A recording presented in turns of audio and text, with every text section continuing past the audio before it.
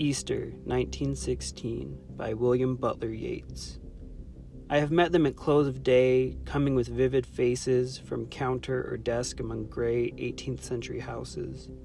I have passed with a nod of the head or polite meaningless words, or have lingered a while and said polite meaningless words, and thought before I had done of a mocking tale or a gibe to please a companion around the fire at the club, being certain that they and I but lived where motley is worn, all changed utterly, a terrible beauty is born.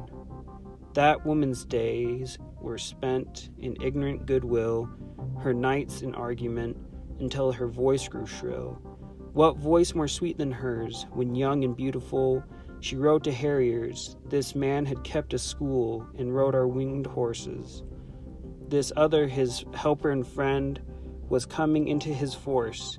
He might have won fame in the end, so sensitive his nature seemed, so daring and sweet his thought.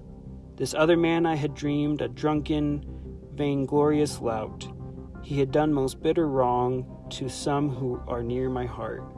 Yet I numbered him in song. He too has resigned his part in the casual comedy. He too has been changed in his turn, transformed utterly. A terrible beauty is born. Hearts with one purpose alone through summer and winter seem enchanted to a stone to trouble the living stream. The horse that comes from the road, the rider, the birds that range from cloud to tumbling cloud. Minute by minute they change. A shadow of cloud on the stream changes minute by minute. A horse hoof slides on the brim, and a horse splashes within. The long-legged moorhens dive, and hens to moorcocks call.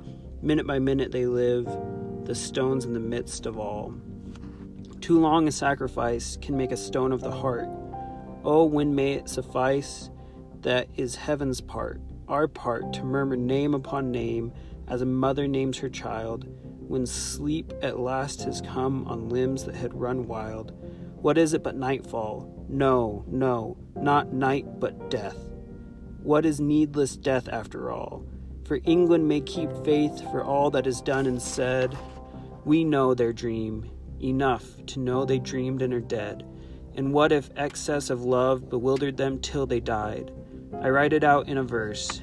MacDowell and McBride, and Conley and Pierce, now and in time to be, wherever green is worn, are changed utterly, a terrible beauty is born.